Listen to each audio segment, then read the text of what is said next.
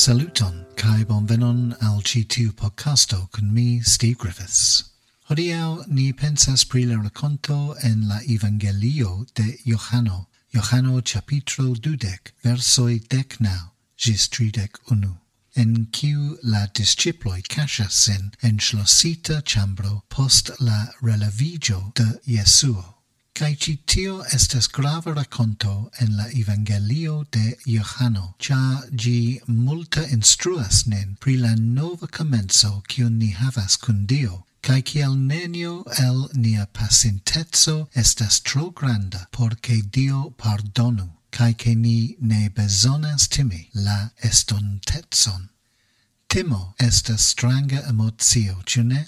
Foje ĝi povas trovi siajn radikojn en la realo, sed pli ofte timo enradikiĝas en imaga estonteco, io kio povas okazi aŭ ne. Ofte ni ne timas tion kio estas vera, ni timas tion kion ni pensas ke povas estiĝi vera en la estonteco. La rakonto ni havas el la Evangelio laŭ Johano hodiaŭ komencas kun la disĉiploj spertantaj timon. La legado komenciĝas, kiam do estis vespero en tiu sama tago, la unua de la semajno, kaj kiam estis fermitaj la pordoj, kie la disĉiploj estis. La granda demando estas, kiun ili timis, kaj kial? En la Evangelio de Johano, Maria Magdalena estis ĉe la tombo kaj vidis ĝin malplena. Ŝi kuris kaj diris al la disĉiploj, kaj Petro kaj Johano revenis kun ŝi por rigardi. La disĉiploj revenis hejmen, sed Maria restis ĉe la tombo ploranta, kaj tiam ŝi renkontiĝis kun Jesuo. Kai oni diras al ni, Maria Magdalena venis al la disĉiploj sciigante, mi vidis la Signoron, kai ke li tion diris al ŝi. Do kiel ili ne serĉis lin? Mi pensas ke mi irus serĉi lin, sed ili ne faris. Ili restis malantaŭ ŝlositaj pordoj. Nu, Johano diras en ĉi tiu legado ke ili ŝlosis la pordon pro timo antaŭ la judoj. Sed tio ŝajnas stranga. Unue, la judoj ne serĉis la disĉiplojn, do ili havas nenion timinda. Kaj due, kiam Maria diris ke la tombo estas malplena, Petro kaj Johano revenis tien. Se ili vera timus la judojn, ili ne revenos al la tombo, ĉar tio estas la sola loko kie ili povas esti kaptitaj. Ili ne povas timi la judojn. Do kio vera timigis ilin? De kio ili vera fokuris? De kiu ili vera kaŝiĝis? Eble ili efektive timis renkonti Jesuon.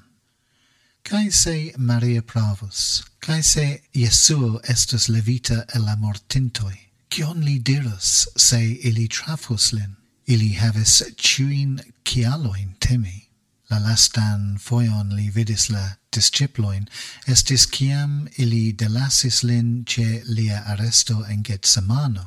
Jes, Petro restis ĉe li, sed tiam li tute neis koni lin. La culpo estis tiel malbona ke Judaso Iskarioto mortigis sin. Kiel sentis sin la aliaj disĉiploj? Honta, konfuzita, timigita. Kaj kion Jesuo dirus se li revidus ilin? Kiel li reagus? Ĉu li kolerus kontraŭ ili? Eble li serĉus venĝon. Ne, anstataŭ eliri serĉante Jesuon, estus multe pli sekura ŝlosi la pordon kaj esperas ke la problemo malaperos. Eble ni pli similas al la disĉiploj ol ni volas konfesi. Kiom ofte mi havas, ŝlosis la pordon por teni Jesuon eksteren. Eble io en mia pasinteco, io pri kio mi hontas. Eble iui timas pri la estonteco. Foje ni timas tion kion Jesuo povas pensi, kion Jesuo povas fari. Do ni ŝlosas nian koron, ni provas teni Jesuon for, enŝlosi nin timante tion kio povus okazi. Kaj kelkfoje ni ne estas honestaj kun ni mem, pri kiel ni kaŝas nin aŭ de kio ni kaŝas nin. Eble la disĉiploj ne retenis la judojn, ili tenis sin en. Sed kion faras Jesuo? Li faras tion kion li ĉiam faras, kiam ni provas kaŝi nin de li. Jesuo venis kaj staris meze de ili. Li eniras la ĉambron kaj li diras al ili, paco al vi.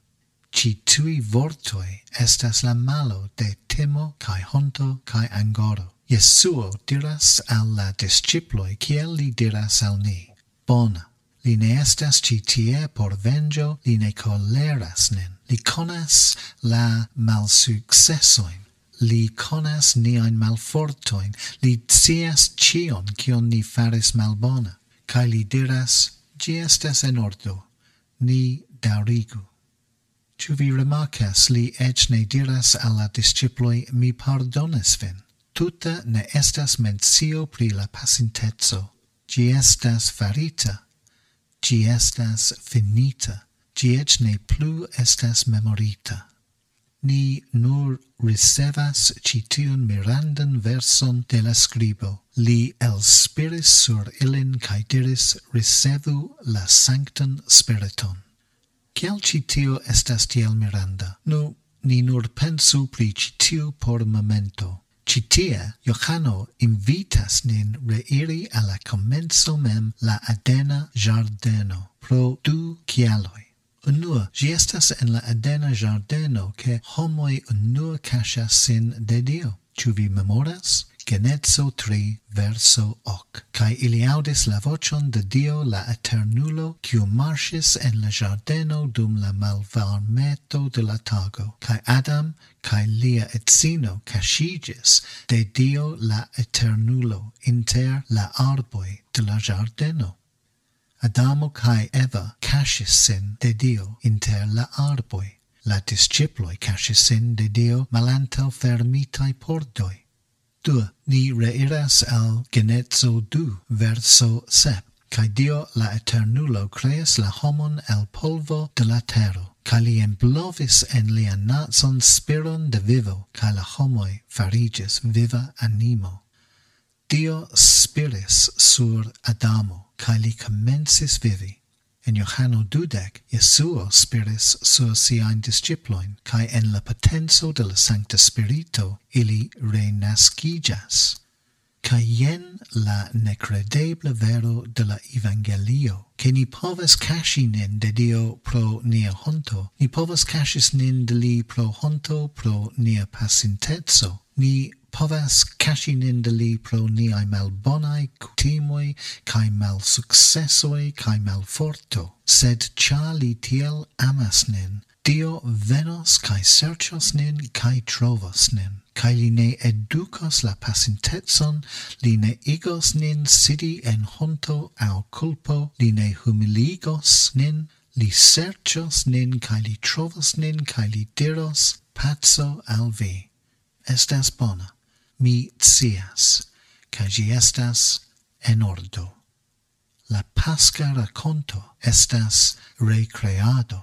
Li revenigas nin al Edeno kaj diras, estas bona, ni komencu de nova. Ne estas tro malfrua, estas bona, ni povas rekomenci. Unu el la plej mirandaj paseoj en la skribo estas Apokalipso 3, verso 20, kie diras la resurrektinta Kristo, jen mi staras ĉe la pordo kaj frapas. Kaj Jesuo frapas ĉe la pordo de ĉiu el niaj koroj. Eble pro tio, kion ni scias pri ni mem, ni ne volas malfermi la pordon al Jesuo.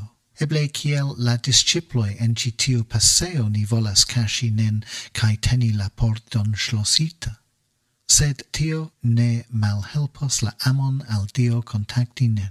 Pli ol ĉio alia en la mondo, Jesuo volas stari antaŭ vi kaj diri, paco al vi, cae spiri la sancton spiriton sur vin, cae vivigos vin, por doni al ni novan komencon. Eble hodiaŭ vi aŭ mi bezonas novan komencon kun Jesuo. Estu hodiaŭ la momento kiam ni ĉion postlasas, kaj ni permesas al Jesuo spiri sian spiriton sur nin, kaj diru al ĉiu el ni, paco al vi. Feliĉaj estas ĉiuj, kiuj ne vidis kaj tamen ekredis. Ni revenu kune al la edena ĝardeno, kaj rekreiĝu laŭ la bildo de Dio, kaj fariĝu la homoj kiujn Dio sopiras al ni. Jen la momento. Jen nia momento. Ĉi tiu estu la tempo por nova naskiĝo por ĉiu el ni. Do mi dankas vin esti kun mi hodiaŭ. Mi esperas che vi trovis ci tion utila podcasto. Mi esperas che hodiaŭ vi scios la pacon de Cristo en viaj koroj, forlevante cian kulpon de la pacenteco kaj cian timon pri la estonteco, kaj che vi scios che vi estas profunda amata de Dio, kaj vi estas pardonita, kaj che vi havas novan komencon kun Dio. Dankon pro via ascoltado, kaj mi antaŭĝojas esti baldaŭ kun vi denove. Ĝis la revido.